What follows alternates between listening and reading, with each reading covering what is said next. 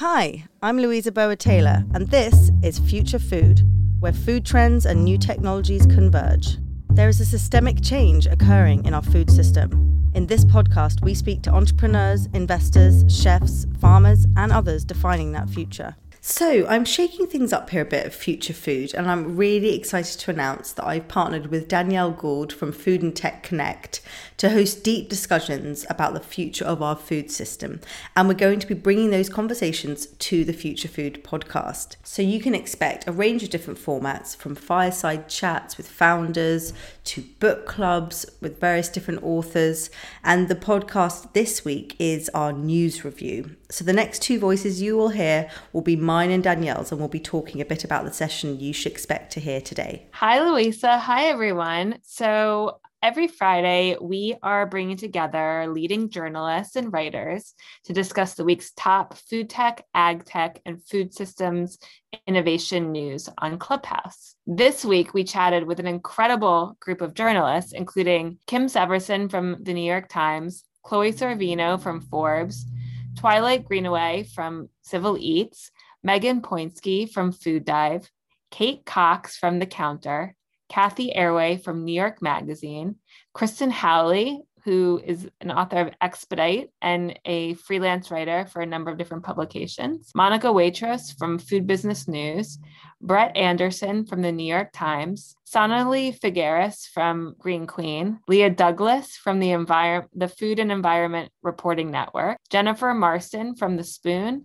Errol Schweitzer from Forbes and The Checkout, and Elaine Watson from New Food Navigator.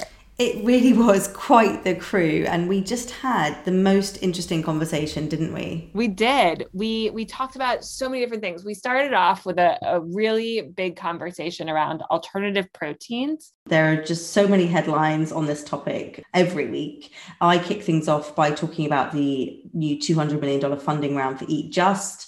But there was also a survey that they've put out talking about consumer demand for cultivated meats and interest in it. And then we got some, contrarian views from different journalists who offered a more critical eye on the space. It was such a great conversation. It's honestly one of the more nuanced conversations that I've heard in the media.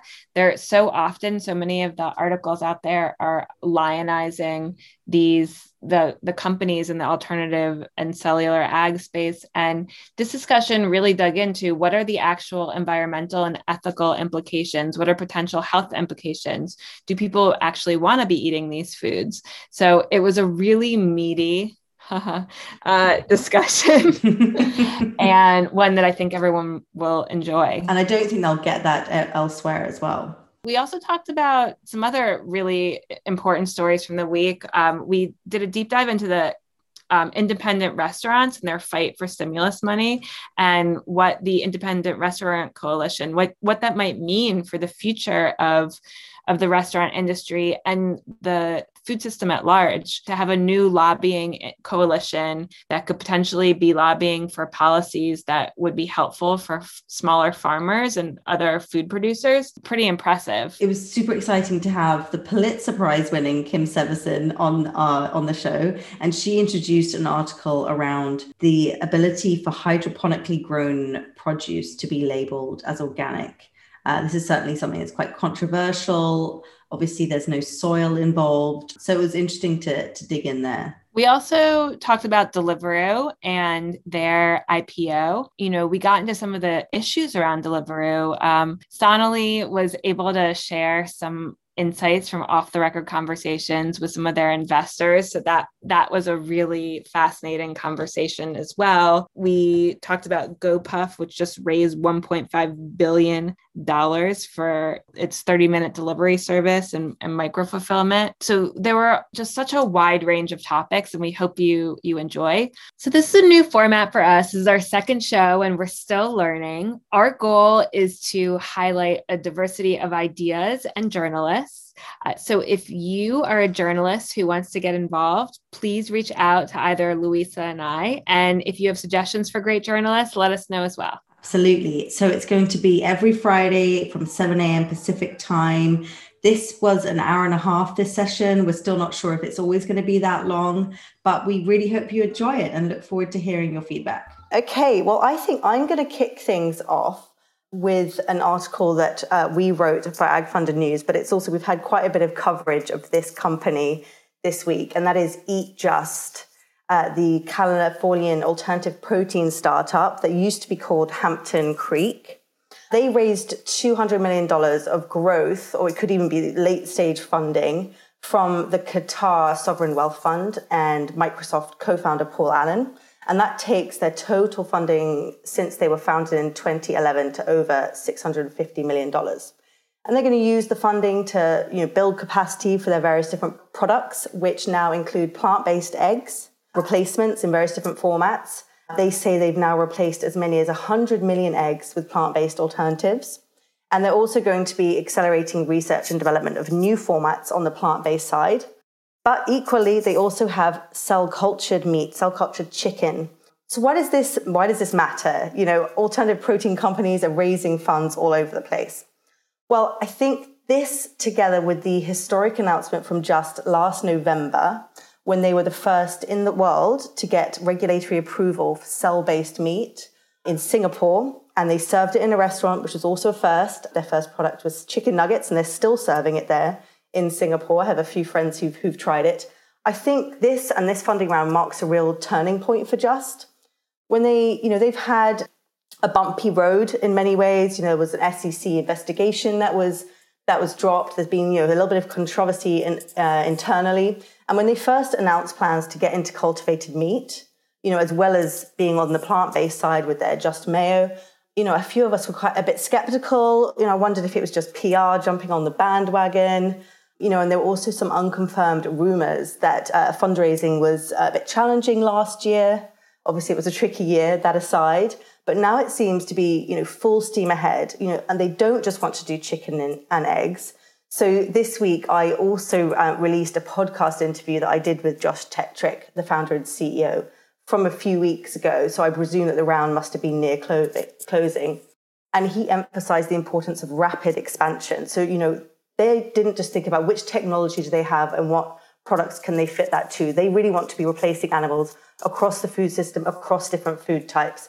And so when they came to thinking about how would they replace meat, they looked into plant-based, but they decided that actually cell culturing was the route forward.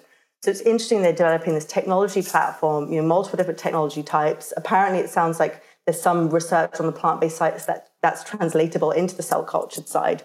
So it's a real turning point, and it's really exciting to see how much they're expanding. So that's my segment for now. If people have any questions or comments, do jump in. Hey, Louisa. I will say I appreciate you bringing this up. Josh Tetrick is a very interesting founder. Two things that I was super interested to hear more about. So they are considering building production in Qatar from this investment, and they've taken other funding too, so from other kind of sovereign wealth, right? I think that food security is becoming definitely a part of their investing thesis and how they present themselves, which I think is fascinating. The thing I'll say is, I know an IPO is really likely probably next year. He's been saying for a while now that, they won't be going public until they're profitable, and they've been expecting to become profitable at the end of 2021. He's been saying that for a while now.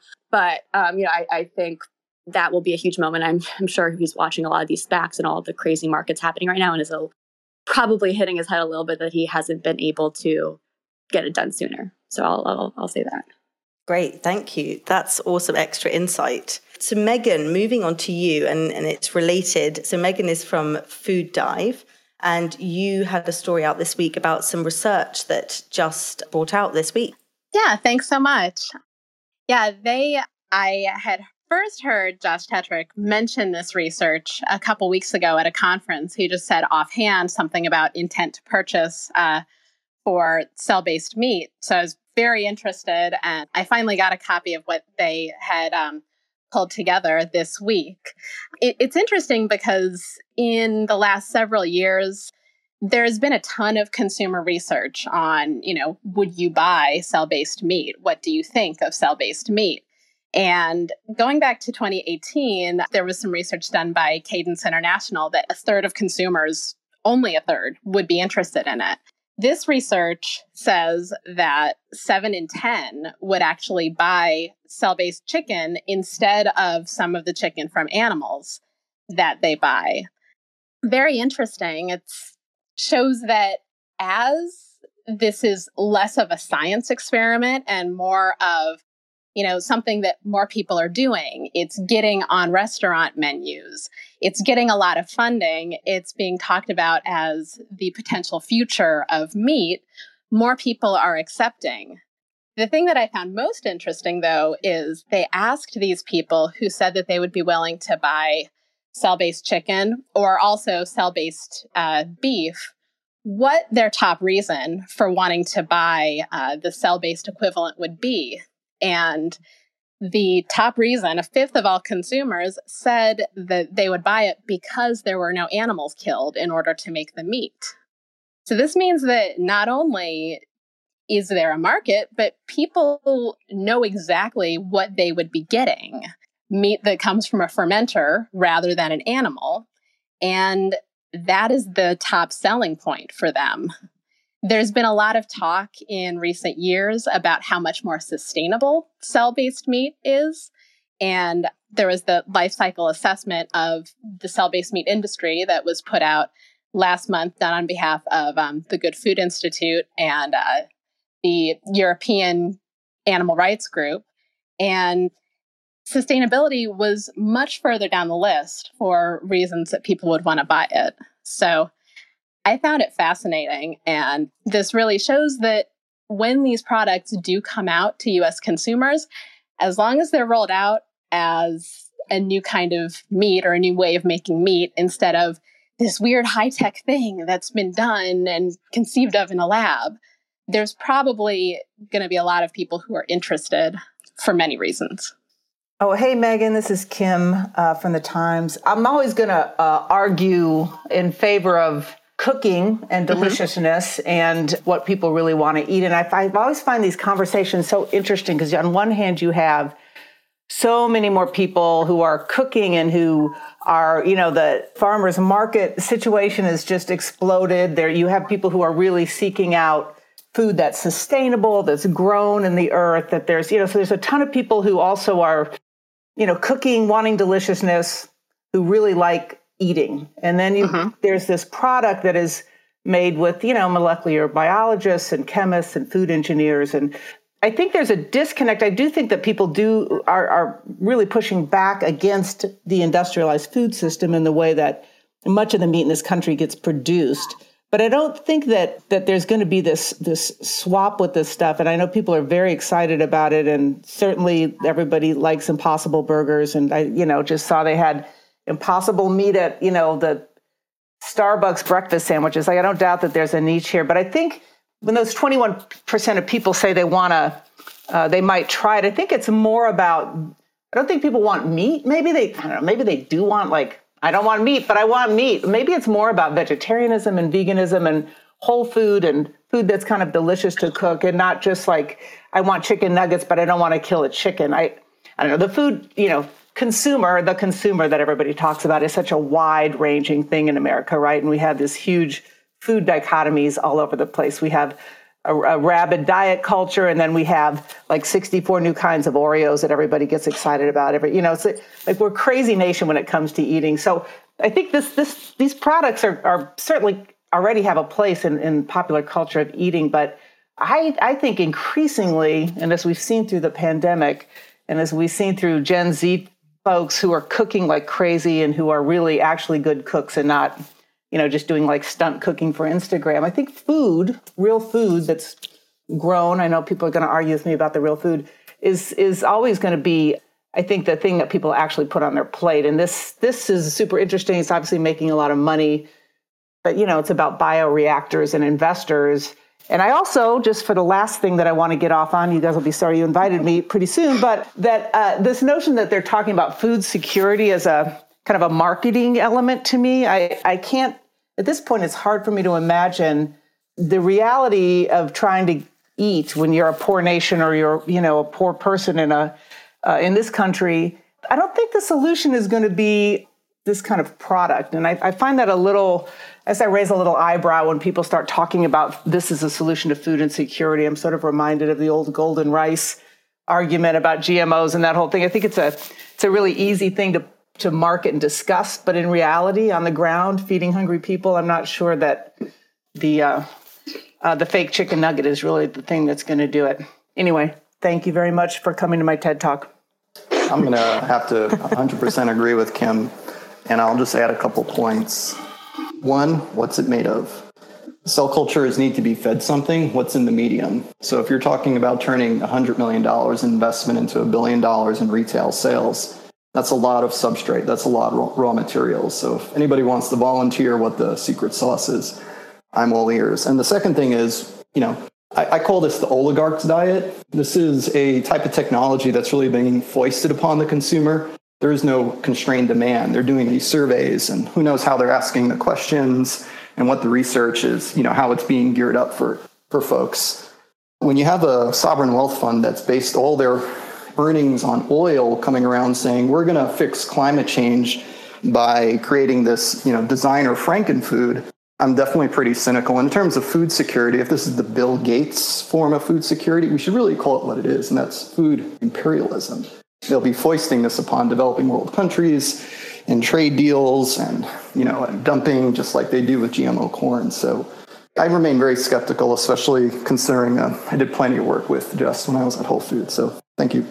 This is Elaine at Food Navigator USA. I mean, I saw this survey too, and I think I'm kind of suspicious of some of these consumer surveys because I feel like because this product isn't on the market yet, you can pretty much get whatever answer you want depending on how you ask the question. So I've seen some surveys that basically say, would you eat a healthy, sustainable alternative to meat that's kind to animals? And, predictably, most people say they'd consider trying it. And then you can say, well, would you, eat a frankenmeat developed in a lab by people in white coats that are meddling with the fundamentals of nature, and then, most people say they don't want to eat it. So I think, really until these products are actually on the market, beyond the sort of high-profile restaurant launch, it's very hard to predict how consumers are going to sort of feel about them.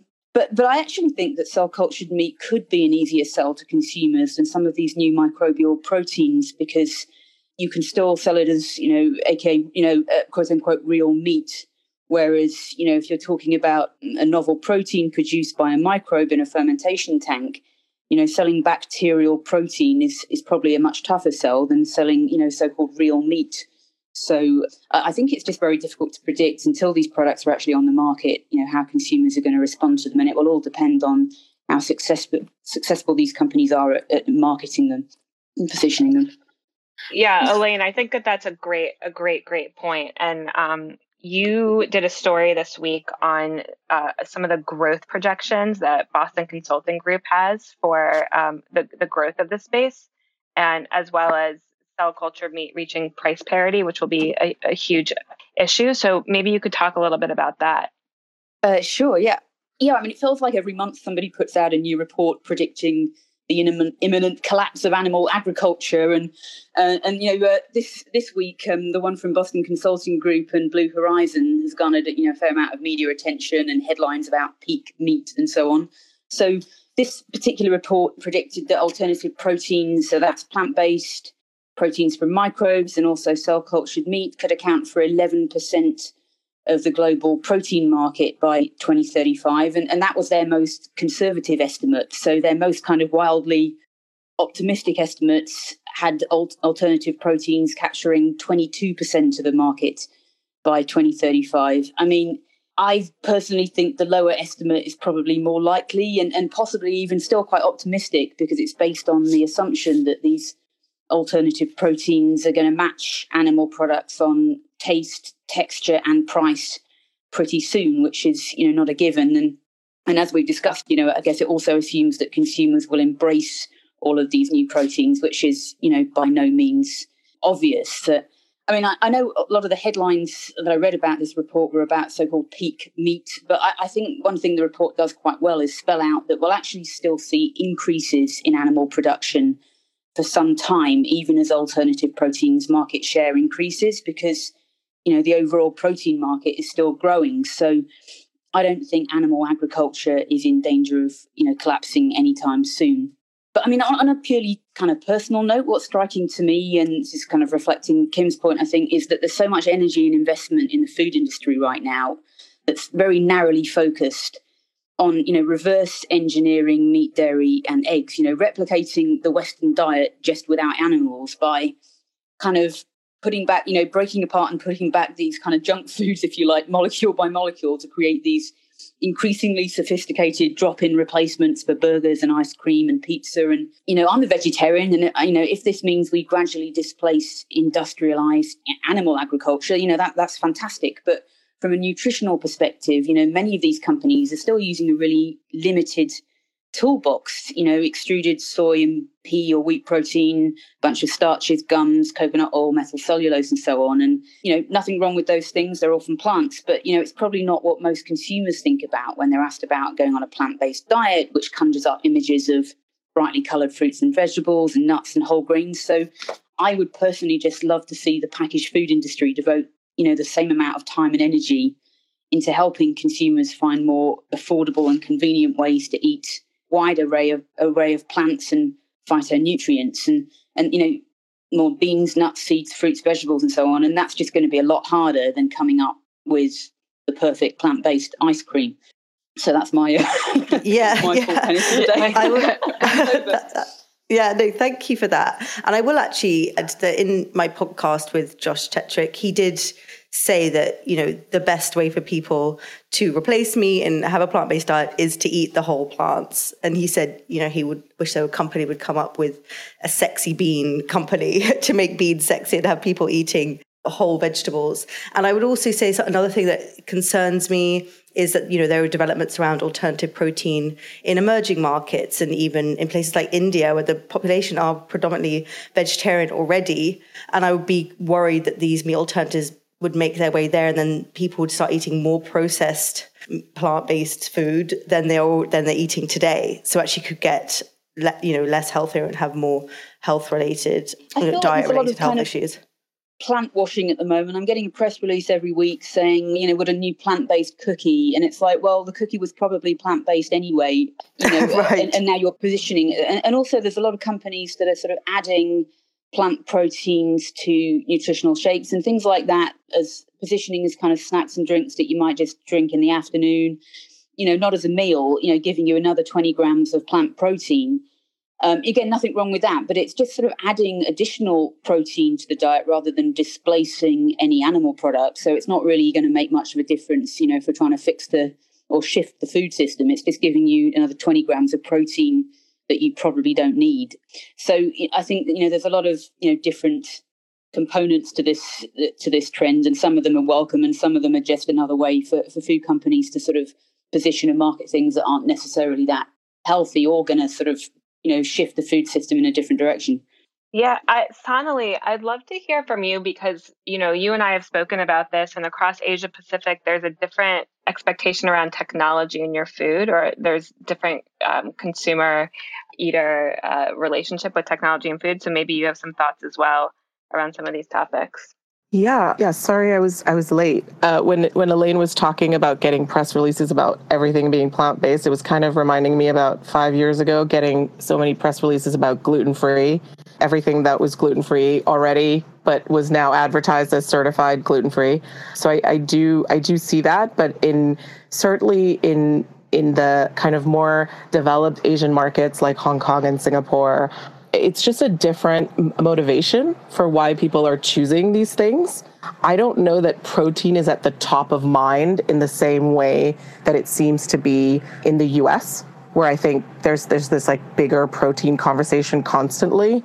I know that Elaine was talking about India.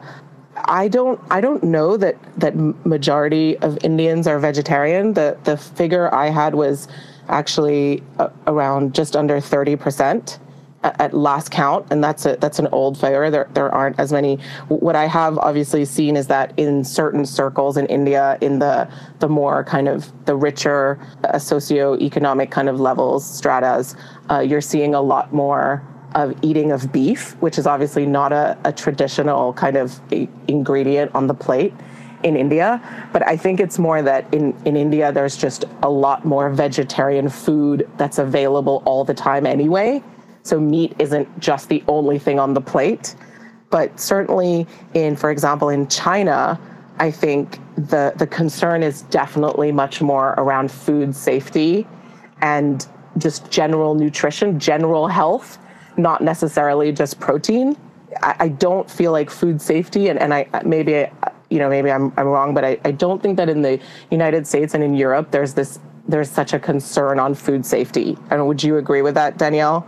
I think I wouldn't say that it's the top of mind. It's more health and taste, and then environment, and safety doesn't really come up in the consumer insights work that I've been doing. Exactly. And I think that what happened in China with the African swine flu, so I was actually going back to rising meat consumption that I think Elaine mentioned. I've been seeing some data about that too. I think there's some interesting information about how Chinese beef consumption is actually on the rise. So in 2020 was the first time there was quite such a big rise in specifically beef compared to pork and chicken. And that's because pork has really taken a back seat. One, because it got a lot more expensive because it was more scarce. And two, just again, because people are extremely concerned because of the African swine flu, which affected almost a quarter of all pigs in China. So I don't know. I think it's just very different motivations. And I think that also in Asia, there is also the part about seeing food as trends.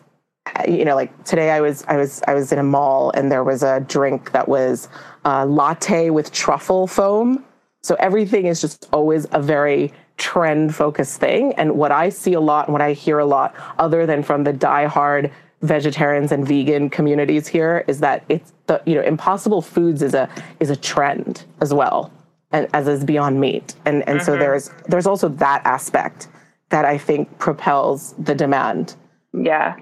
Great. Thank you. And I just wanted to build on something that was said quite a bit, as far as what Elaine was saying. I think one of the things that we see with a lot of the plant-based companies is, again, this focus on a limited number of ingredients, which isn't necessarily good for dietary health, but it's also, counter to the goal of reducing climate change, right? And, if you have monocropped ingredients, right, monocropped peas, soy, that, we might be replicating some of the issues that our current system has, so that there is an opportunity for using more diverse ingredients that are grown in a more diverse way, that actually help to build soil health and soil organic matter and support farming communities. But I also wanted to turn to Chloe, who has a really interesting story on this front. And then we're going to be moving on in a little bit, but there was just so much in the plant-based space that happened this week. Chloe talking a little bit about this new company, Nourish Ingredients,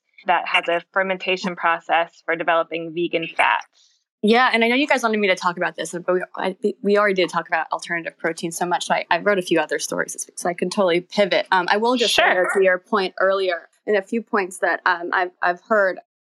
I think that just going back to what we're talking about in terms of meat consumption growing in Asia, Japan actually consumes more beef than seafood at this point in time. And I've similarly seen the rising beef happening in China specifically because of African swine fever. That has been concerning. And more and more, I'm really thinking about the institutions involved in these companies and what would mean to be going public and what would mean to be cementing these types of things in our, society. Because at the end of the day, even if America barely, increases its meat consumption right now, and right now it's been almost like flat, if not stagnating, as with multiple, developed countries around the Western world. But really, if it isn't stopping and decreasing meat consumption in Asia, it really, the climate impacts, like if you look at the UN reports and projections, the climate impacts really won't be mitigated at all. So I think that's also something just to think about in terms of how so many of these brands are marketing and like there is this funding frenzy, but what does that funding frenzy really mean? And I think, the startup I wrote about this week, which was backed by Li Ka-shing's Horizon Ventures, and they don't make a lot of investments, which is why I think it's worth a few minutes of time to discuss. I think it just is a great example of these foods and these venture-backed products are so ultra-processed to begin with, which is why they keep having to create new startups and fund new things and new technologies to be able to fix ingredient issues that are arising, right? I mean, obviously there aren't ingredient issues and fat binding issues with, whole plants and beans, right? So I really appreciate that. That's part of the conversation already. So, Nourish Ingredients is a fermentation platform that is specifically focused on vegan fats that are more accessible. They're not using coconut oil or palm oil. And the kind of idea is when it's commercialized, it'd be healthier, more readily accessible than some of the other ingredients that are commonly used right now, like Beyond, for example, uses canola oil. So there's definitely health concerns to contend with that. I don't know if these really will end up being healthy. I think it's something huge to watch. And again, these are continuing to be highly processed. I will say, though, since we've been talking a lot about the funding, and there has been this obviously just massive gold rush, folks seeing plant-based and alternative proteins as like the last frontier of investing, right? That's obviously super problematic for so many reasons, from, just the amount of time we have left in this decade to really make changes in our food system and how it really has to be figured out in these next few years and how much of a distraction it really could be. But I think it's important to talk about this because Horizons is one of the few firms that's really doing early stage startup investments. And that is important because there are moonshot type technologies that are still being proven that do lack funding in these earlier stage areas. And if this is going to be part of the solution, which all these institutions backing these companies, unfortunately, just seems like it's going to be something we have to contend with going forward.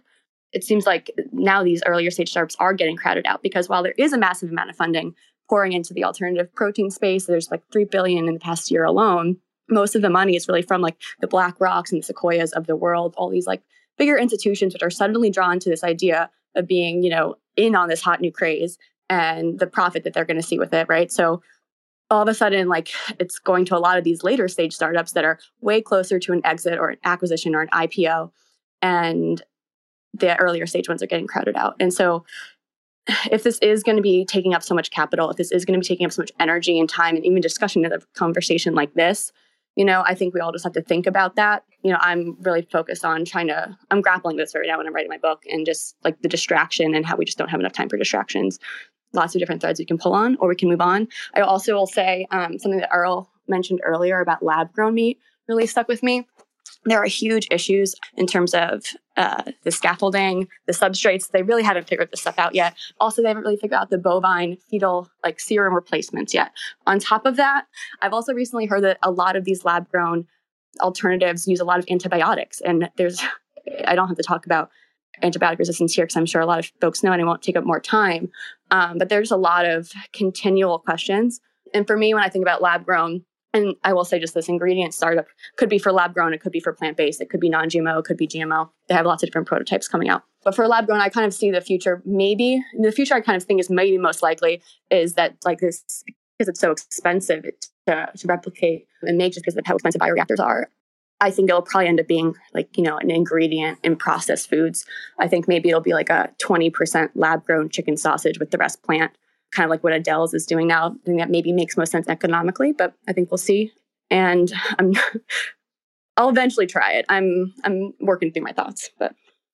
I'm just going to say on the antibiotics, I don't believe that's actually something that would be used in commercial scale production. It's more what people are using in the laboratory. So I think that's something that may be a misnomer, but to my understanding is the most expensive aspect is the growth factors. So some of the things like IGF-1 and they're like thousands of dollars per gram.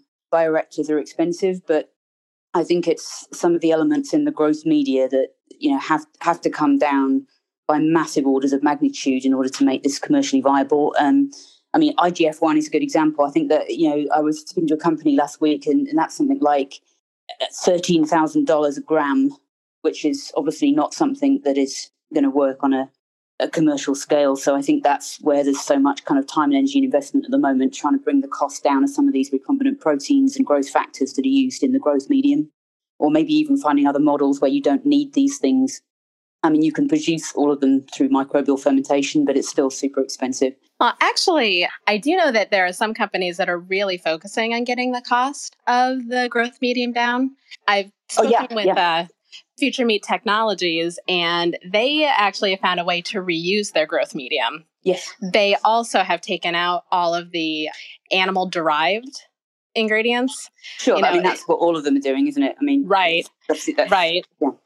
Yeah, I mean, and from my understanding, there is a little bit of the fetal bovine serum in what was approved in Singapore, but they are working on getting new approval that does not include that at all. Yeah, I mean, to make this viable, I mean, all of the companies have to have an SBS-free medium because it defeats the purpose in the first place if you're avoiding animals and then you're using animal products. So, yeah. Right. Great. Thank you both so much. So I'm just going to quickly reset the room for people that have joined us. We are the Food and Tech Connect Club, a collaboration between AgFunder and Food and Tech Connect to host hopefully meaningful discussions about our food system here on Clubhouse.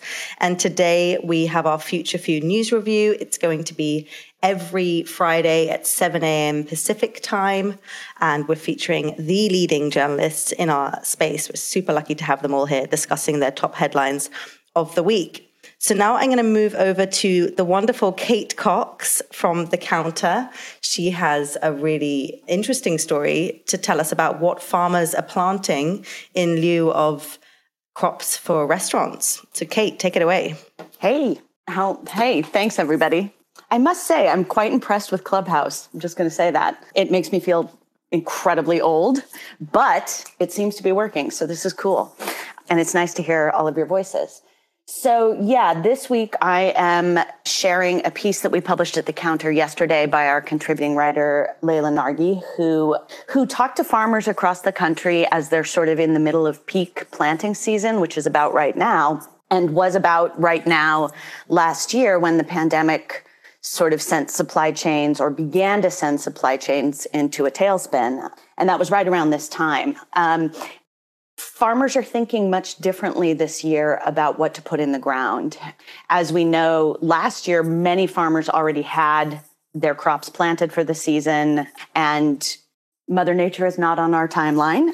So there's really no going back. Once you've got plants in the ground, you're going to grow them. And that's one of the reasons that we ended up seeing farmers having to plow crops under or give away product or sell things for cents on the dollar instead of several dollars a pound. This year, what was really interesting in this piece is that farmers are kind of going back to basics. And that really means something very distinct for certain kinds of growers.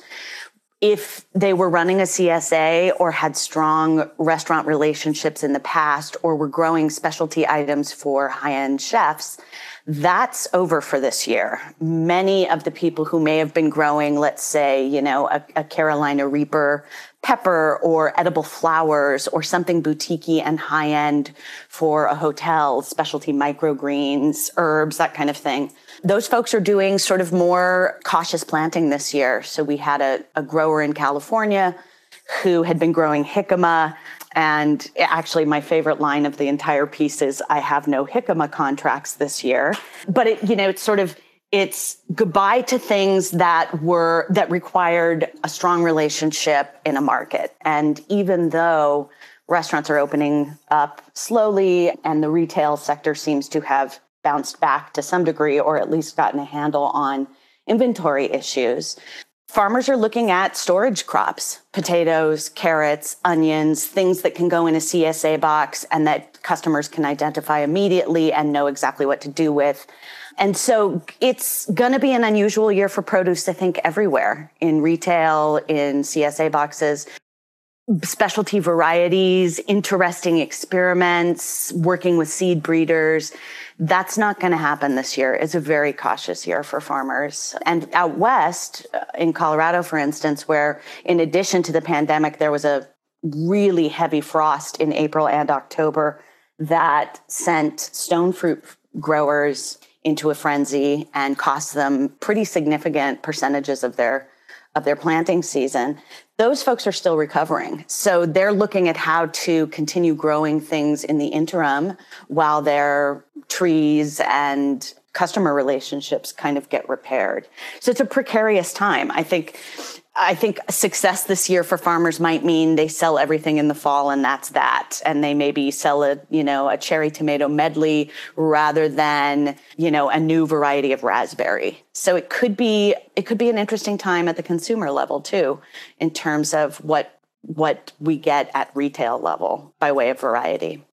That is really interesting. And how do you think this will reflect on the costs of different crops? Or, at the supermarket, on the supermarket shelves, potentially? Well, labor is an ongoing issue, and that's a cost for farmers. But I do think, given that they're a bit more conservative this year and they're not experimenting with some of the kind of crafty varietals or working with seed breeders whose product may have been more expensive, we are probably going to see somewhat stable prices. We just may be eating a whole lot more carrots, potatoes, and onions than we are golden raspberries, for instance. Well, this is Jen. I kind of wonder if traditional outdoor agriculture kind of goes back to those basics that you were talking about, but we've also heard a lot, and this is obviously still a really new and developing area, but we've heard a lot about seed breeding with indoor farming is getting a lot of attention. So I wonder if there's a role for indoor ag to play in providing some of those specialty crops that maybe it's less dependent on Mother Nature and what happens there. And so then it becomes a mix of, it's sort of your staples sort of grown more traditionally. And then I can't remember the name of the company now, but they had this special breed of strawberries they're making, and they cost like $50 for a 15-pack, but they're supposed to be amazing. Uishi. Yes. Microgreens. Microgreens, strawberries. Those are the two items that we know do really well in vertical farm systems, and that they have, managed to kind of solve the price issue. But there's still so much they can't grow. So you make a good point. Perhaps outdoor ag has a handle on, the basics and storage crops. And now we start going to, the Gotham Greens of the world, or the sort of smallholder farmers who already had retail relationships. I think what's really interesting is sort of the changing nature of relationships. I mean, it's in a farmer's DNA to adapt. So, it's not a big tragedy if suddenly you're planting, many more rows of potatoes than you have in the past. But what is interesting is that you might not be growing for the same people that you were growing for before. And so if some farmers pivoted to CSAs over the summer and managed to stay afloat, with a small CSA business, they may be committing a whole lot more acreage this year to growing for CSAs if they weren't before. Or in the case of the farmers we talked to in Colorado, they're now growing for a food pantry because that state has given growers some grant money to grow for food pantries and other outlets for food assistance. So some of those farmers said it's not really just what we're planting, it's that the purpose of our planting has a different focus now, and our relationships are changing. It's not so much anymore that we're trying to supply the same markets that we were. Now we may be growing to fill some gaps in the food assistance program, or to provide products that were formerly kind of too pricey for food pantries to take in. So, for instance, raspberries and blackberries in one case, in the case of Colorado, they were growing items that wouldn't have shown up in food assistance packages before because they were too expensive, but they're able to do that now with some support from the state government in grant funding to do that. And so I think that's what's probably most compelling about the story, is that it's the relationship that farmers have to their land is forever changing, but this has really changed who they're selling to and who they're growing for. Great. Thank you so much, Kate. Such an important story, and it sounds like it's going to have long-term implications for the future of agriculture in the country. I think we just started to talk a little bit about indoor ag, and I know that Kim has a story that she wants to talk about. Kim Severson, who's a reporter with the New York Times, about the organic certification now for indoor ag. So Kim, do you want to talk about that a little bit? Hi. Yeah, thank you. I was just like, oh, that's such an interesting story about the farm. I was over in the farmer area. Thank you for that. I read that story. I thought that was a great story. I wrote a lot about how farmers were kind of caught with, 3,000 acres of fava beans when all this shut down and no restaurants to sell it to. This story that I am trying to think a lot about where hydroponics, or I guess indoor agriculture, is in the world and how it's working. And I kind of got onto this. I was talking to a chef in Florida who's like, 5 months out of the year, it's so hot there, nothing can grow. And without the vertical gardens giving the chefs their lettuce, they would be out of luck. And talking about all of this. But anyway, this week, a U.S. District Court in San Francisco said that the USDA can, in fact, certify hydroponic operations as organic. And this has been an ongoing fight between people who originally wrote the organic laws in 1990. And the idea was that soil and the health of that soil is really essential to the organic definition, right? Soil and organic are married. And now hydroponic growers are saying we can meet all of these applicable certification issues, and we don't need to worry about the soil, but we can still be organic. And so there was a sort of a battle between the two sides of this, and the Coalition for Sustainable Organics, the head of whom, by the way, used to be the head of the United Potato Growers of America, just as a side note. But this group is people who are companies that have invested a lot of money in these strawberries and in hydroponic lettuce growing operations. I think there's a big tomato growing operation that's about to start in Tennessee. And their argument is, look, we can provide organic produce for people, and they've got the price point down. And meanwhile, farmers who are trying to switch to organic on their land have to wait 3 years for their soil to, cycle through and be approved.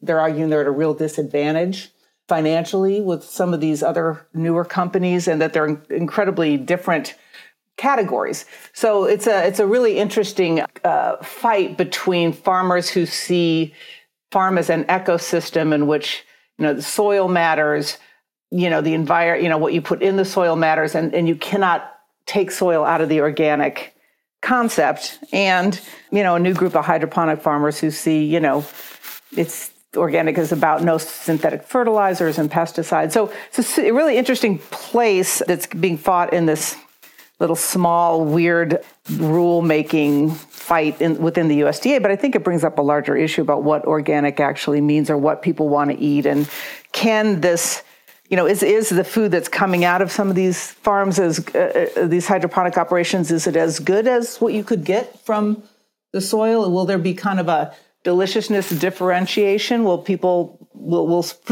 organic food grown in really good soil become kind of an elite, food stuff? I think it's kind of a beginning point of a real change in agriculture that I think ultimately might be more, at least be more popular and significant in terms of how we grow food than, maybe, plant-based egg substitutes at this point. So anyway, I'm just curious if people feel like have you eaten a lot of hydroponically grown strawberries and like some of these new tomatoes coming out? Do you think the quality is as good? Do you think this is it's a kind of a low cost way to get organics ultimately into a low impact way to get organics into people's kitchens? And is soil important to agriculture, I guess, is the big question.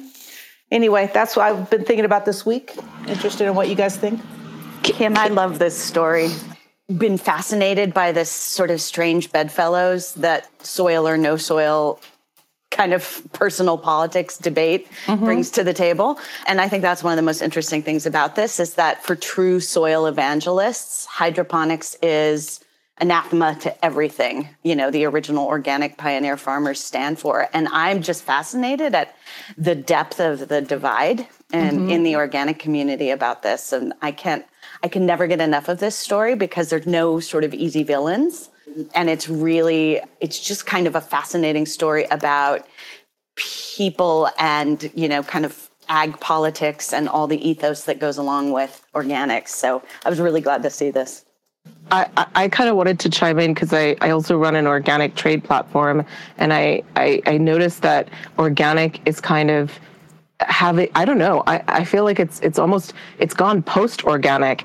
And it's interesting that you're talking about this debate between indoor ag versus soil-based ag, because if, there's obviously the whole discussion around regenerative agriculture. And I don't know if folks are familiar with kind of veganic farming and of course biodynamic farming. There's always been fights between organic and biodynamic for so long, and it felt like organic sort of won out. But if we start talking about kind of conservation and ecology and agroecology, and I did this really fantastic, well, it wasn't fantastic because of me, but I interviewed Anna Lepay, who spends her life fighting for agroecology. That's her term over regenerative farming. And I mean, one of the things that we're not bringing into discussion here between indoor ag and outdoor ag is the climate kind of consequences, right? Because it feels like indoor ag is meeting things like food security and nutrition needs, but it's not solving the need that we have to better live with the land and natural resources in order to mitigate climate change.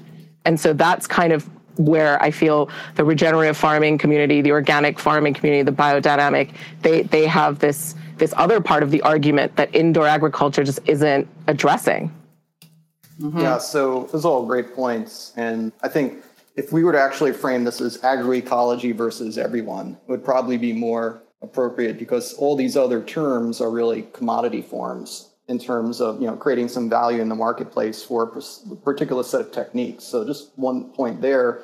But the other point is around the hydroponic. It's not labeled, so you don't really know if it's hydroponic versus soil grown. And that was the problem with the hydro-organic, and why a lot of folks like myself said, it's fine what they're doing, just create a separate label so there's market differentiation. And then I think my final point would be nutrient density. Once again, what's the secret sauce? What's the growth media? You can't just grow fruits and vegetables on water and air.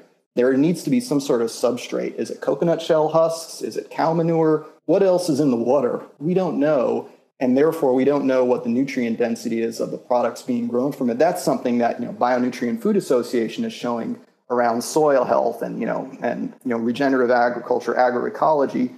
Soil adds to nutrient density, whereas hydroponic, I think you're going to see a lot more tests coming out showing the stuff is nutrient deficient. There's nothing to it. And also, what the heck are they growing this stuff on? This is Twilight from Sovelites, and I've visited a large strawberry operation I won't name here, but they were growing strawberries in these new waist-high systems, and it was, in fact, coconut substrate. And, they're essentially piping in nutrients through the water. And I asked about soil, actually. I asked the CEO, and he said, that's not what our consumers care about. Our consumers care about whether they're feeding strawberries to their children and whether those strawberries are certified organic. And that's kind of where it ends. And that was 2 years ago. And I've been really interested to see kind of how that's shifting, right? I think that is shifting. I do think there is a rising interest on the part of consumers in the impact of soil and in general, the larger discussion around climate and the environmental impact of our food beyond just, is my milk going to poison my children? But I also just wanted to say that the hydroponic conversation is interesting to me because it often gets framed. And actually, when this news came out this week, my co-editors were like, this is a big deal. They're going to start certifying hydroponic food as organic. And I was like, no, actually, this has been happening for a while. This has been more about whether or not certain folks can stop this from happening. And, there were big discussions within the NOSB, the National Organic Standards Board. I think it was 1.5 years ago, something like that. So most of this conversation is about whether they can stop it. It's been happening for years. I just wanted to pipe in and say that. Yeah, absolutely. You're absolutely right there. I think this was an appeal against a previous ruling on this. Great. So we're going to move on. I just want to remind everyone, we are recording this. We're hoping to release this in podcast format. So if everyone can mute themselves as soon as they stop speaking, just to avoid any interference, and check that their mics aren't rubbing on their clothes. I think mine was earlier. So we're going to move on now to Leah Douglas from Fern.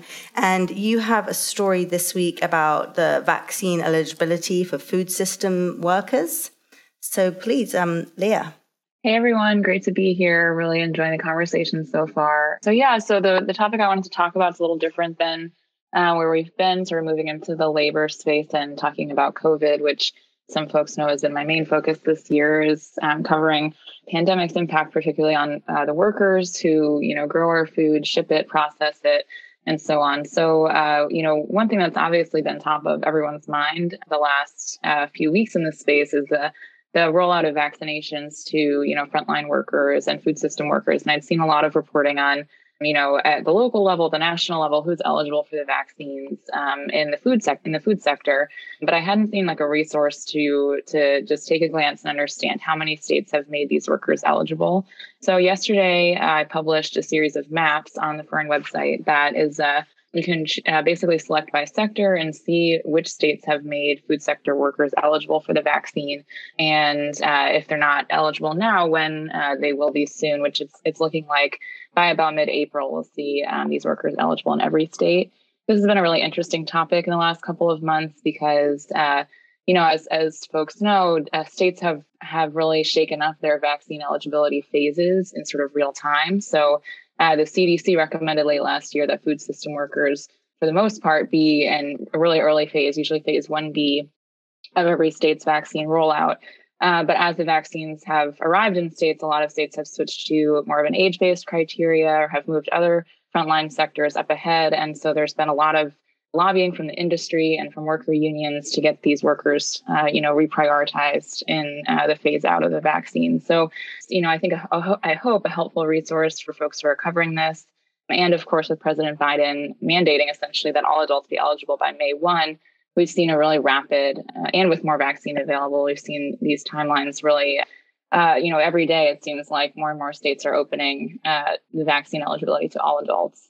So I think this is a really fascinating sort of glimpse at where we are in the pandemic. And of course, just eligibility doesn't end the pandemic for these workers. It doesn't mean every worker will be vaccinated or that access will be easy. That's for, more follow-up reporting. But for now, I hope this is a helpful resource for just understanding where we are at 1 year into the pandemic. Leah, I'm curious. So your reporting, it's been cited by most of the major news outlets. John Oliver, what is the goal with this? How do you think that it might shift the conversation with this new map that you just released?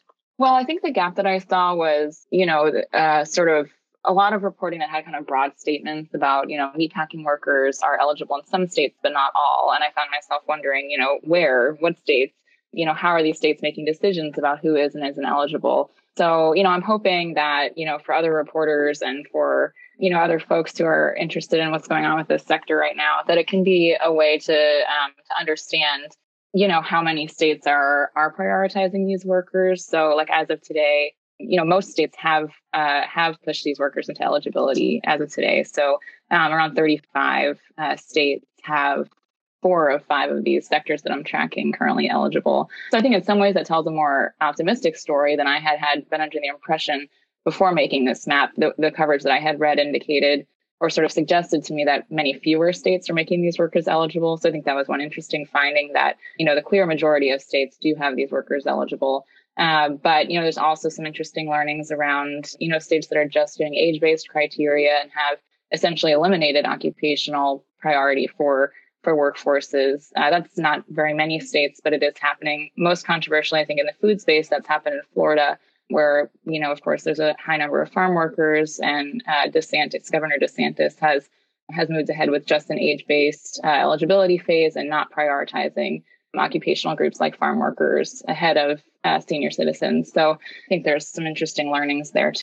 At Food Dive, we've been tracking this. We published our tracker, I want to say maybe about a month and a half ago, and we're always updating it. We're focusing more on manufacturers than the farm workers, just because that is our primary audience. But it's been really interesting to see all the updates coming through. We update it probably a couple times a week since there is a bigger vaccine rollout going on. And it's definitely one of our top read stories so far this year. So it certainly is a useful resource. But to put it together, we had to read through every single state's policies and comb through just kind of what we're doing now. It's kind of surprising to us that, this wasn't spelled out anywhere, and it was kind of harder information to find, especially because everybody has said through the whole pandemic that the people in the food industry are some of the superstars that are really keeping the country going through this. Yeah, I think that's such an interesting point. I've also had to comb through all those different state guidelines, and even the state guidelines from public health departments aren't always clear. So you have to look at, recent news reporting. And I mean, that this has become clear through my reporting on COVID cases and outbreaks all year, but just the lack of standardization, the way this information is presented by public health agencies and nationally, the fact that journalists have to put together this information so it's easily accessible, as opposed to there being some sort of federal database that we could just search. It's incredibly labor intensive. And I think the incredible variety of how states are approaching this, makes these tools necessary and also difficult to build.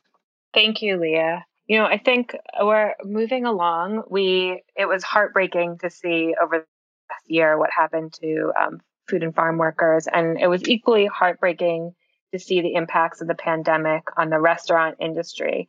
And Brett Anderson, who's joining us from the New York Times, wrote a phenomenal piece this week about the Independent Restaurant Coalition and how they fought really hard in order to secure $28.6 billion in grant relief for small restaurants and bars. So Brett, would love for you to talk about that journey and the work you're reporting from this week. And thanks for joining us. Well, thanks for having me. I really enjoyed this. So, yeah, as you mentioned, Danielle, this piece is about the Independent Restaurant Coalition. And I first started reporting, last summer, not long after this was formed. And I was originally attracted by the fact that the people involved with this group really, even early on, represented a cross-section of what is ultimately a fairly narrow industry. It, had a lot of the heavyweights in the independent restaurant world, as well as, really small operators not in big markets. And I thought it just seemed like an indication of how vulnerable everyone was in the independent restaurant world to the pandemic.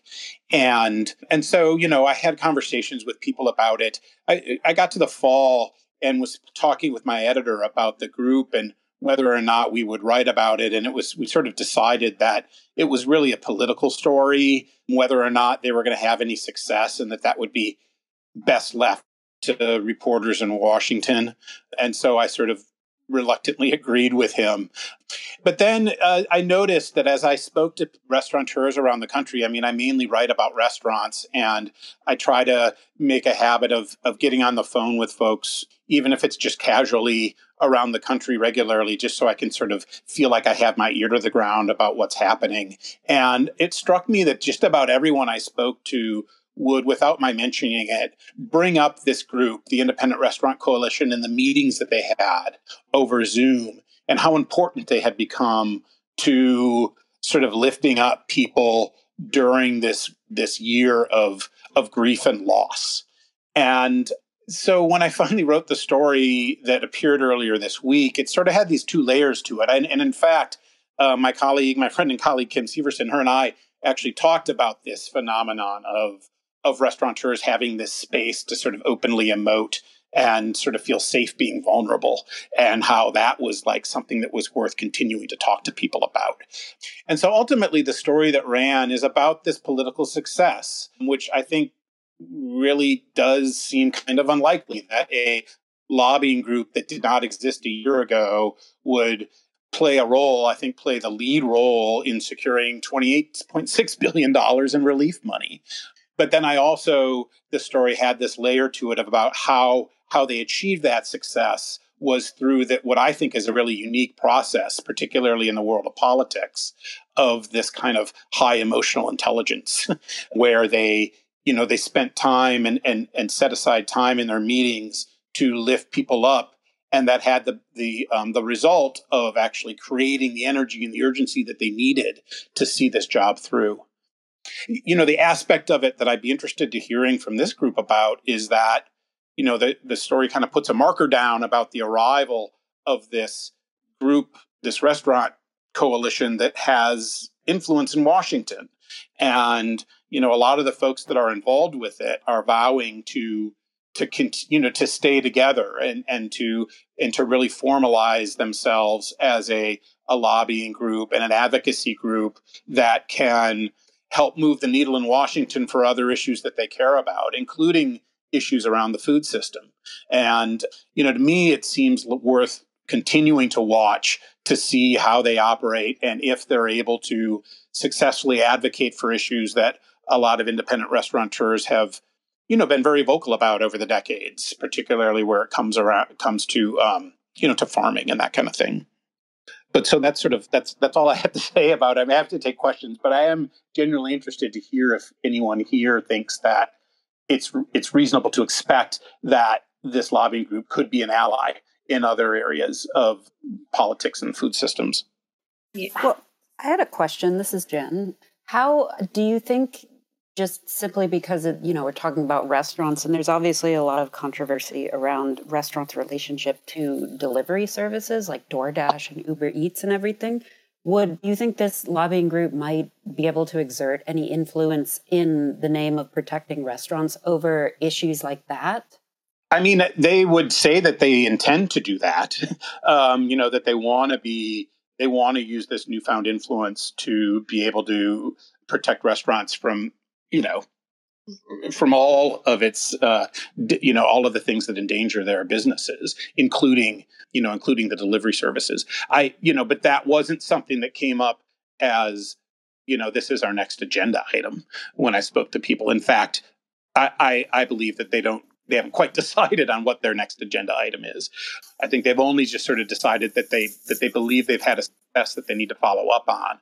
And I think the trick will be, finding issues that they can rally around. This last year, the group has really been, I think, fighting for their own survival, and that helped in keeping people on board.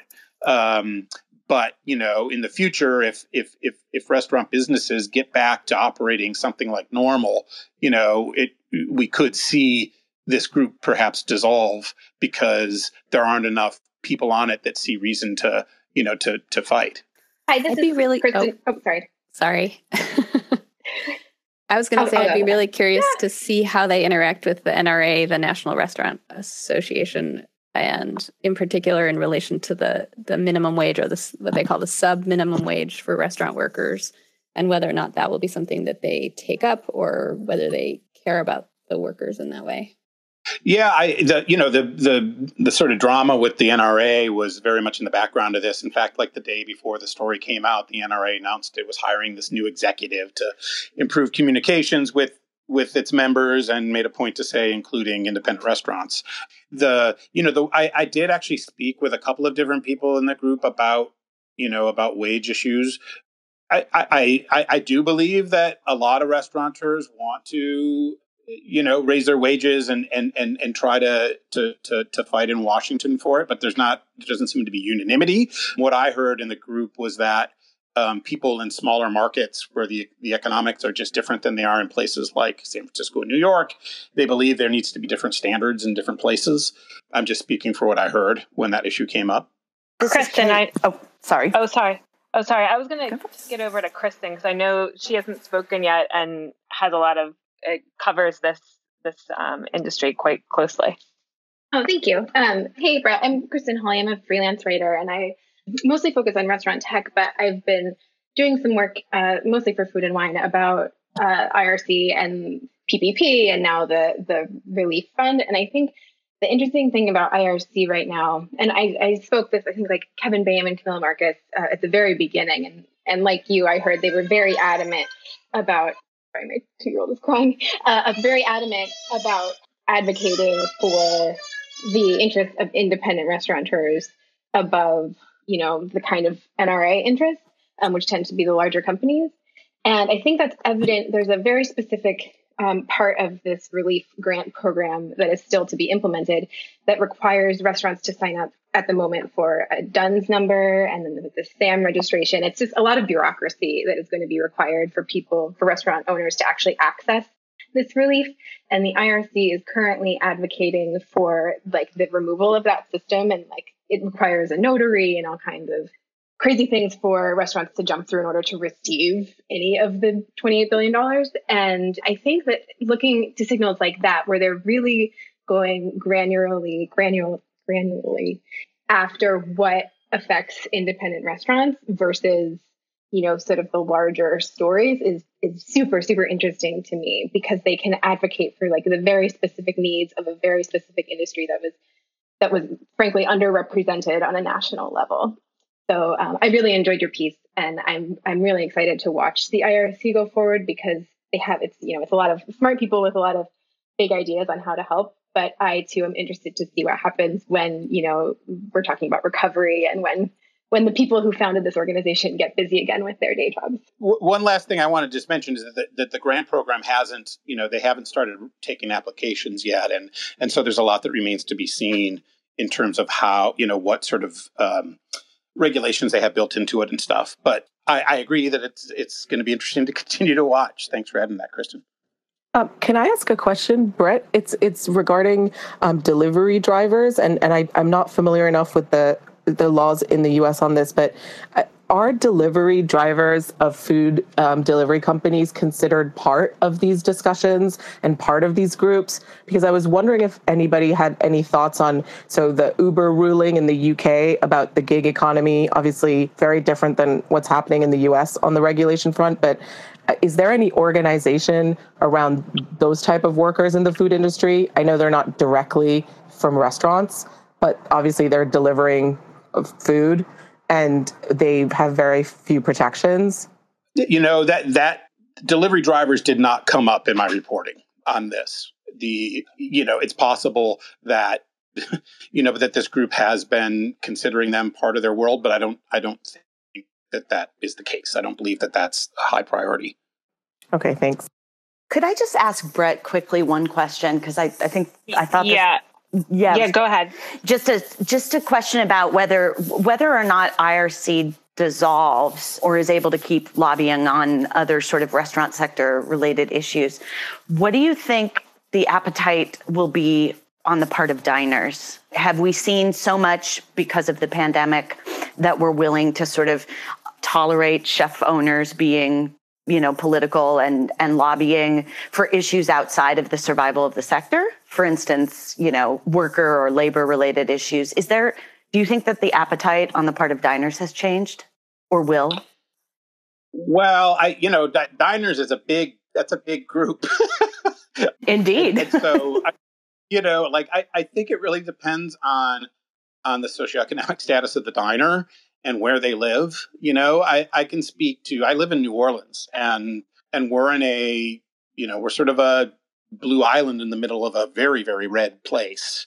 And I know over the years from reporting here for the local paper that, restaurateurs were here very reluctant to be political, even in the ways that restaurateurs are on the coasts, even when it comes down to putting things on the menu about, small farms and that kind of thing, was seen as, kind of too provocative, and that it could alienate diners. And I've always sort of found that stuck in my mind the entire time I was reporting on this piece about how, this suggested a certain softening among independent restaurateurs to get involved in politics, but also that I think that the way that restaurateurs think about politics and think about their diners, to get to your question, really depends on where they live and where they're operating. And, diners in Denver and San Francisco and, are really different than diners in Birmingham and in some ways in New Orleans, particularly in sort of suburban New Orleans. So I don't feel equipped to be able to, I do think some diners are willing to pay more for their food, for instance, but I don't, I can't pretend to know if there's enough of them to really, to make real change here. Thanks for that. Yeah, thank you. And talking about diners, Twilight, you had a really interesting story this week about how junk food restaurants and retailers are using TikTok influencers to target kids. And, I know in my own world, I see a lot of young people on TikTok who are taking following influencers there and taking what they say as truth, which is kind of scary. So would love to hear about that story. Sure, thanks. So I worked with our contributing writer Dakota Kim on a story this week, and it was really kind of spurred by the fact that we saw this one product come out from Dunkin' Donuts, and they worked with this young woman, 16-year-old Charli D'Amelio, who's a dancer turned TikTok influencer, and she has 108 million followers, which is hard for me to even wrap my brain around. But they developed a coffee drink that has like multiple pumps of caramel swirled in, and the large apparently has 68 grams of sugar. And so we started thinking about, what does this mean in the big picture? What are the other companies doing? And Dakota had some good conversations about it with experts. And yeah, Doritos, McDonald's, Wendy's, Chipotle, a lot of them are doing this kind of thing. They're working with music artists and other folks who've just kind of popped up on this platform. I think for those of us who are newer to TikTok, it's hard to imagine how quickly this has really taken shape and how many young people are on the platform. But, it's interesting, particularly right now, because adolescents are so much more likely to respond to and take advice from and listen to their peers. And I think because of the pandemic, especially, their peers are increasingly on their phone. They were already on their phone, but even more so now, right? When kids haven't been able to hang out with each other, they're just, spending all of their time interacting on TikTok and other platforms like it. So this is kind of a big deal right now. And there's not a lot, well, really, there's no regulation or very little regulation of it. The FTC put out guidelines, but they're voluntary, and the brands they are supposed to in some way disclose that it's sponsorship or that it's an ad, but that's not happening consistently from what we can tell. And it's a really big deal in terms of who these companies are targeting demographically. And we know that, youth of color are more vulnerable to diet-related diseases. And we also know, Dakota spoke with Jennifer Harris from the Rudd Center, and she pointed to some important research that shows that Black and Latinx youth are targeted at a much higher rate. So it's ultimately a food justice issue as well as being, a marketing issue. And, there are a lot of folks who think that Congress should start looking at junk food and processed food and foods like the Charli, this beverage, similar to the way they do with tobacco and alcohol, which is, really requiring FTC to take a harder stance on it. So yeah, that's kind of that's the story. And we'll probably continue to follow similar stories related to TikTok because we do feel like it's an important platform to be watching right now in terms of this stuff. Hey, this is Kim. This story, I love that story so much. And it's kind of like a story that's as old as food marketing. As I remember you'll remember the big fights they had over keeping sugary cereal ads off of kids' cartoon time and Saturday morning. And, there was also like a fight to keep, Oreos used to have this program they'd give to schools, a counting game.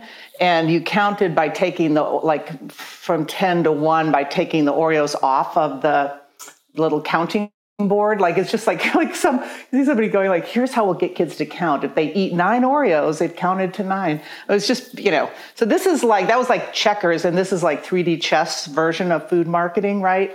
So it's absolutely fascinating, but it's the same, push to get, kids to buy stuff that is probably not healthy. And now you also have the added dimension of the social justice issue, which resonates now more than it did probably when they were just trying to fight cereal on TV ads. I find it interesting. I also have a 13-year-old kid who is one of Charli's followers, and we talk a lot about it. And she's really super sophisticated about what how this all works and how they get money and that it's sponsoring. I'm sure some of this stuff does sink into their head like any marketing or advertising does, but it is also a super savvy group of young people right now and who do care about these issues. And I think you can make the argument that, this is targeting kids who maybe, aren't as able as you are to make other food choices. And what do you think about that? And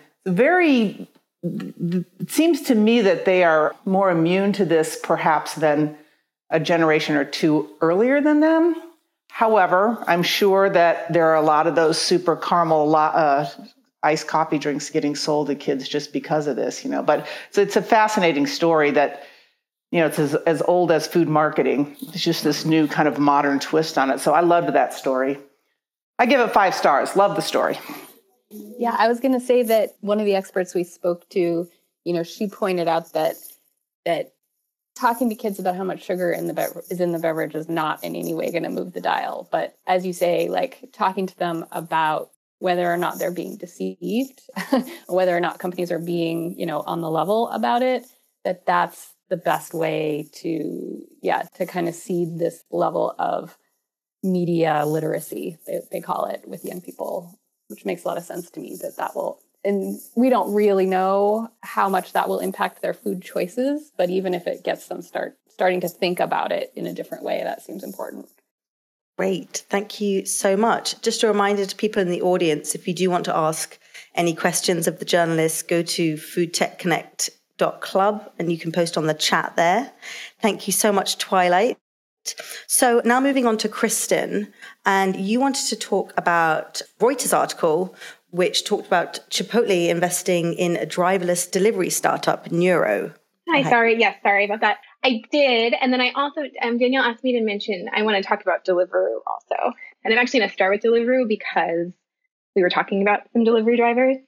But Deliveroo, and I'll preface this by saying I'm not an expert in the UK stock market, and I'm sure some of you are, but Deliveroo is based in the UK, delivery company, and they are going to IPO in early April.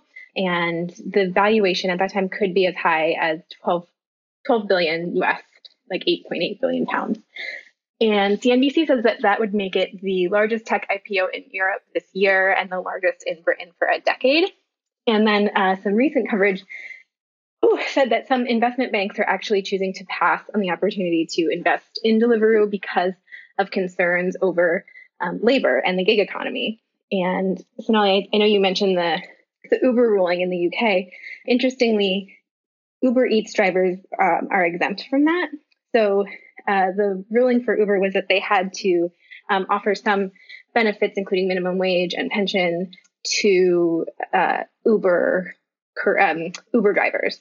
And for some reason, and I haven't been able to dig into it this week yet, Uber Eats couriers were exempt from that.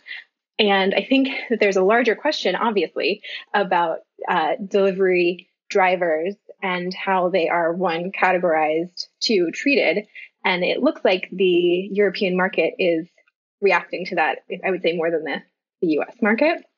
And I think it's very interesting to look at what's happening in Europe versus what's happening in the US, because Grubhub, which is one of the major delivery companies in the US, is being acquired, hasn't quite closed yet, by a European company that in Europe, all of its drivers are considered employees.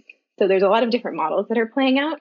And obviously what we've seen in California with Prop 22, it's very clear that delivery companies in the US are willing to throw a lot of money and influence into creating favorable conditions for them to operate. And so Deliveroo is really interesting for me to watch because it is poised to be such a large public debut, but also the major investors are saying that they are not interested in supporting what could perhaps be a tenuous labor model. So I found that more interesting than Chipotle. So I'm going to switch to that today. Kristen, just to jump on that, because Deliveroo actually has a huge presence here in Hong Kong. And it's really interesting, having been here a long time, watching what they did to the market. Because basically before they arrived, before Food Panda came first, but then Deliveroo showed up and now it's basically them warring against each other. But before that, we had a delivery system here where basically restaurant groups employed their own drivers. And it's really sad what's ended up happening, because all the drivers then had to basically switch to Deliveroo, where they were no longer employees and had none of the protection. And then the other thing I wanted to share is it was an off-the-record conversation, but one of the investors in Deliveroo told me that he had serious concerns about the company because the company was not profitable, as many of these big kind of businesses are not, but they also had the biggest growth and the biggest kind of the biggest revenue growth over the year of COVID, because obviously everyone's ordering food in all their markets, and yet they still weren't profitable with that. So the concern is, when is profitability coming? And if there were labor issues on top of that, what is the viability of these models? I mean, of course, customers want convenience, and you could argue that restaurants were very much helped by these companies because they were shut for so long. But overall, are these profitable businesses? Right. I mean, and they haven't really proven to be much in the U.S. At least Uber's CEO is still saying profitability this year, at least for Uber Eats. DoorDash had that one profitable quarter last year, right at the height of the pandemic era restrictions. But I think like the bigger thing that I think about when I think about the profitability and the future is, so much of third-party food delivery as we know it, as it's grown over the last year, is hinged on, it's very precarious, right? It's based on these employment models that are now being looked at, across national governments. It's based on these relationships with restaurants where municipalities are stepping in to cap commissions, and it's all feels and they're still not making money even under conditions that are favorable for them. So I have some guesses about where it's all going to go. But in the meantime, I mean, DoorDash still hit like an $80 billion valuation at one point. I think it's settled closer to around 50 now, but that's still a massive, massive valuation for a business that is still deeply in the red. So I'm very interested to see how the labor conversation will shape the future of investing in these businesses, and whether government action will force them to change the way they operate in order to just survive and hopefully treat their drivers, couriers, employees, and restaurant partners better than they have been. Kristen, what's your guess? You said you have some guesses about where it's going. I think that big delivery is going to be for big restaurant companies. And I think that you're going to start to see, you've already seen so much emergence of smaller local-based organizations or restaurants banding together. But basically, I think that post-pandemic, the kind of local businesses that we all love to support will start to seek more economically friendly ways for them to operate. And big companies like Uber and DoorDash will continue to throw favorable terms towards, McDonald's and the bigger brands that we know get the favorable terms. And then I guess the other part of it is that, DoorDash is investing in actually like creating food. They bought a salad robot that they can put into any business, right? So you're a DoorDash customer, you're a pizzeria, you want to offer salads. There's an autonomous salad vending machine that you can conceivably license through DoorDash and add a bunch of things to your menu. So I think that big delivery for big restaurants, independent restaurants will start to come up with more solutions and realize that the terms are just untenable. But I don't know if that's going to play out in the short term or the long term. In Hong Kong, it's actually the opposite. It's super interesting because the bigger restaurant groups that have, let's say, 25 to plus restaurants in the city, they actually just invest in creating their own delivery because they don't want to pay the commissions.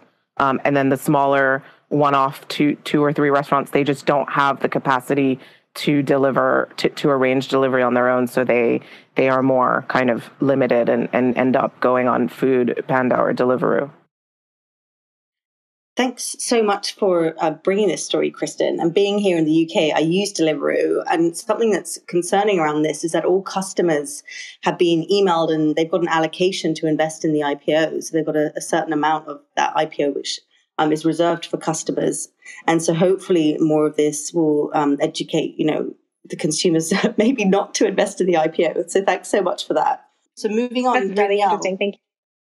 Yeah, thank you, Kristen. And excited to continue following this story. Speaking of delivery, Jen, would love for you to share the story that Spoon published this week about GoPuff raising $1.5 billion to do a 30-minute delivery and kind of what the future of micro fulfillment looks like.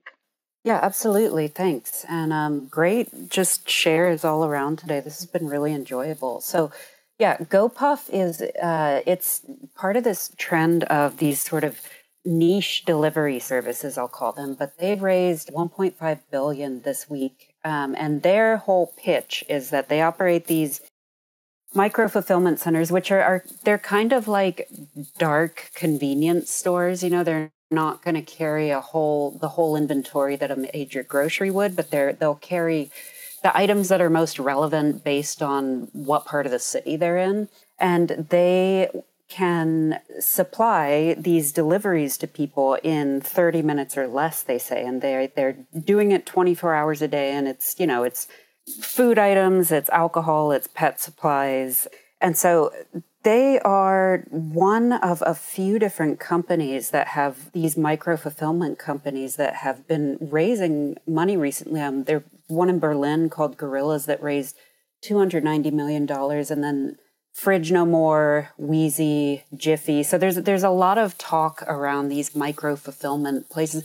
It brings up some questions for me. One is that it seems like this particular, well, let me back up. One, there's just been a ton of online grocery in the last year. I mean, for obvious reasons, given that, with just stay-at-home orders and, people wanting to go out into public less. So we've seen over the last about 12 months, just the numbers for online grocery continuing to go up. And I think what's started to come out of this are also a lot of specialized online grocery services. So got your Instacarts, and I know that also DoorDash and Uber are also getting into grocery. But then you've got these very specialized services like GoPuff, or the ones that focus on food rescue, like Imperfect Foods. And it seems like there is a lot of competition in this space right now, and that is sort of existing alongside this question of, well, vaccines are starting to roll out, people are starting to go back out. How long-term is this idea of buying your groceries online, or will people just return to the store in droves? So I guess I'm fascinated by this area, because I just wonder, a company like GoPuff that is basically, it's bringing tech to this idea of what maybe some of us who live in New York have been doing for years, which is just getting delivery from your bodega at 2 a.m. or something. But it's doing that on a large scale. So I'm curious to see if this is going to be a trend that sticks around, or if this is one of the more sort of trend in grocery that's happening kind of in reaction to the pandemic from the last year. So I feel like the jury's still out for me. So I'd be really curious what other people think about this. Errol, would love to hear from you as someone who's been in the grocery business for quite some time. Well, I haven't been in the grocery business as long as grocery delivery has. I think A&P was doing that 100 years ago. So I think this is just an example of the Silicon Valley tech industry, this whole notion of disrupting industries and extracting value from either side of the supply chain. And I get that there's a lot of these niche services. I question Imperfect Foods in terms of how much they're diverting, food away from like food banks or, food recovery efforts, and, adding a markup to it. And, I do appreciate, their assortment and their creativity. But just in general, I'm so skeptical about the whole food delivery sector because of my direct experiences. I launched Instacart at Whole Foods, and all the things I warned everybody about, what was their cost, how much they extracting from retail, how much they extracting from the brands, how are they keeping the data, how are they marketing the data? The fact that Instacart is threatening to now go into fulfillment and actually compete with all their customers. And then you have all these other services, and they have labor issues. And, they've helped underwrite Prop 22, which is creating, really creating precarity as status quo in this sector for workers, and hopefully, the PRO Act could pass through the Senate to overturn that nonsense, or else we're all going to have Prop 22s in all our states for gig workers, these delivery workers. So, once again, I just think it's a method of extraction. I think it actually filled a niche, filled the need for now, but there's no reason why that type of service couldn't be rolled up under some sort of public utility we couldn't create like delivery co-ops, more platform co-ops. I know there's a bunch of worker co-ops who are working on that sort of stuff. And, look at a small group of shareholders and executives who are reaping huge rewards and really just creating a ton of exploitation in the supply chain. So pardon me if I'm a bit skeptical about it. I see the value throughout the pandemic, but it was also quite opportunistic for these folks. And really, if you like what they've done with food delivery, wait till you see what they do with alternative meats. Thanks for those thoughts, Errol. Really great to hear those. And thank you, Jen, for introducing that. So now we'll move on to Cathay Erway, who has had some amazing coverage over the past year on the impact of the pandemic on Chinatown restaurants. And this week, he wanted to introduce an article about what it's like to be a landlord in Chinatown right now. Hey, thank you. Yeah, and thanks, everyone. It's been a really interesting discussion this week.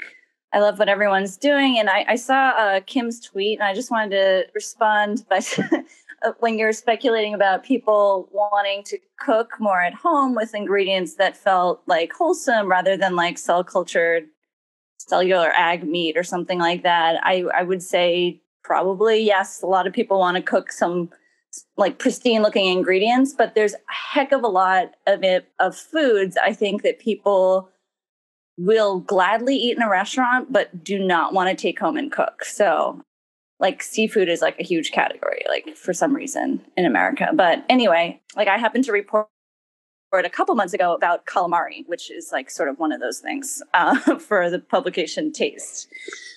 But getting back to this series that I've been doing with Grub Street, I feel like last week when we were talking about this, I was like a little raw and like with like the shootings in Atlanta and everything. And, so thank you so much for having me back. I've been doing like this series of conversations with various stakeholders in Chinatown food businesses. So the first was with a second generation co-owner of a grocery business called Deluxe Food Market on Mont Street. And the second was with a second generation Chinatown landlord who is a landlord for many food businesses as well as other retail as well as residential buildings. And I think we're just trying to show like real, raw and honest reflections over the last year. We hear a lot from chefs or restaurant owners. So, but that's one part of the equation. So that's really the goal. We're not trying to make anyone seem like definitive or even representative, but it's good to hear more voices and kind of show their whole sort of meandering accounting of the last year.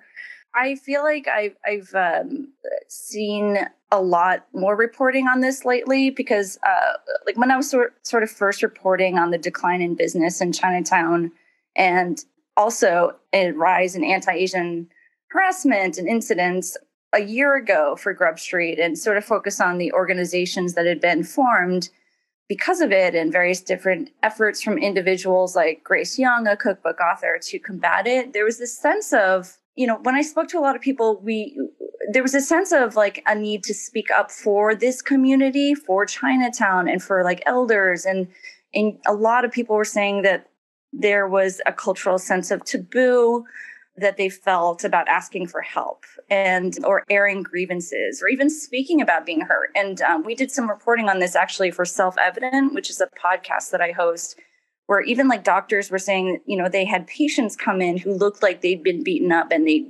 refused to say what happened. So there's a lot of stigma and hurt in this community. And I think that what's changed over the last year, and I think that I was trying to say this last week, but it came out as like a sort of frustration on the part of like so many people who have been maybe reporting on this, but not seeing enough like improvement, is that there's a sense that people are being more vocal. And I think there's a growing awareness that these problems are occurring and they need to be denounced. That we need to take action about them.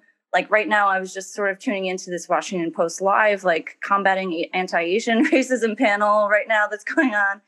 So like there's been a lot more discussion around it. And I think that it all ties into, how do we also support the people who are the various different stakeholders who make up the fabric of a community that is very much part of America. So, I think that it's good. Like I'm seeing like tentatively, like my subject, who was the landlord, said it's been like the most horrible year ever, but at the same time, he's never felt more invigorated and inspired by the work that's going on within the community. And so hopefully that's leading us somewhere positive in the future. And this is like, coming out of also a change in government where our president no longer insists adamantly on calling coronavirus the China virus or something.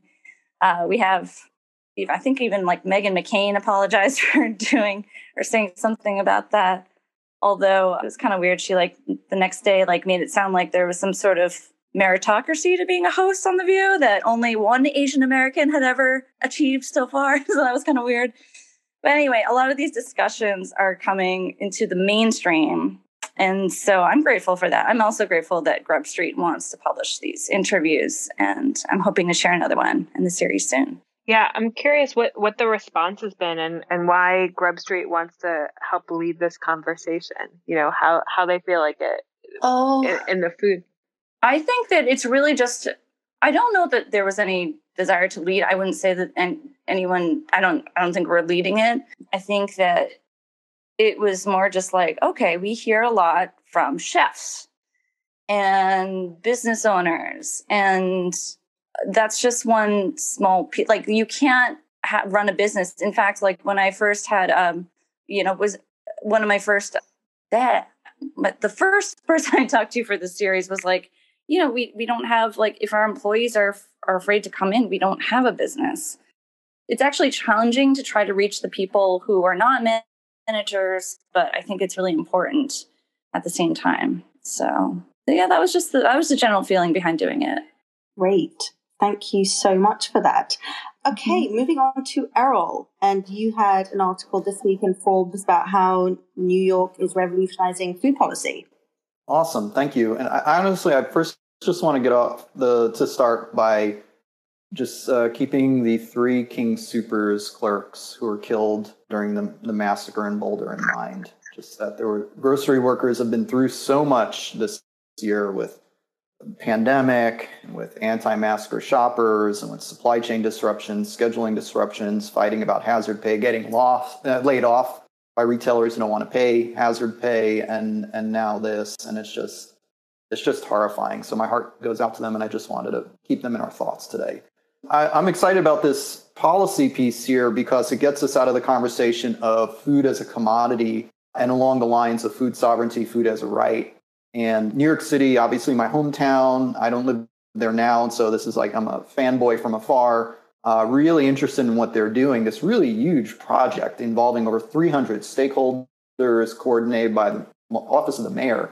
And it has 5 overarching goals: food access, worker protection and good jobs and economic opportunities, modern efficient infrastructure and supply chain, sustainability from production all the way through disposal, and education, communication, even administrative support to actually implement this. So there's an operational component, which is meaningful to me as I've been an operator for so long. New York has huge food insecurity, food access, food apartheid issues in terms of over 1.6 million New Yorkers experiencing that. It's also, as many of you know who live there, just an incredibly diverse place with a really distributed and all over the place food system. There's no real central coordination. Obviously there's varying communities, ethnic communities, neighborhoods. There's supermarket chains, convenience stores, restaurants and bars that have survived COVID, et cetera.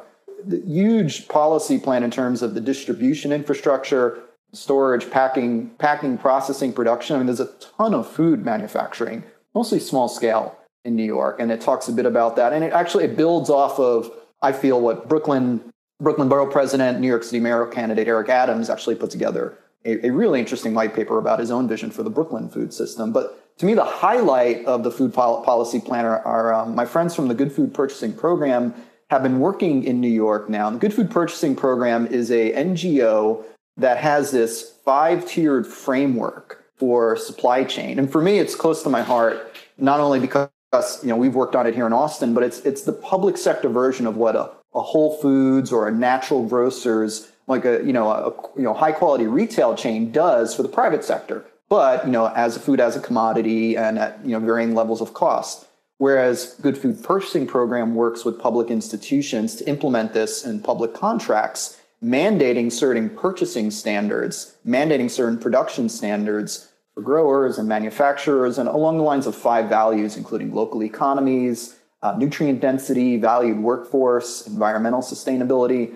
And so New York ends up being by far the largest public procurement effort enrolled in GFP, as I think New York is among the largest procurement groups in the country after, I think, DOD and maybe DOJ. So it's a massive, massive project. And this could have tremendously beneficial positive effects on the supply chain across the board, knowing that there's this much volume of purchasing. And I'm very much more of a demand consumer focused person in terms of, I'm a retailer, right? So a lot of what we talk about on the food movement, the food industry is supply side, farmer this, production that, growing standards, growing techniques, this or that, blah, blah, blah. My take on it is the, consumer bats last.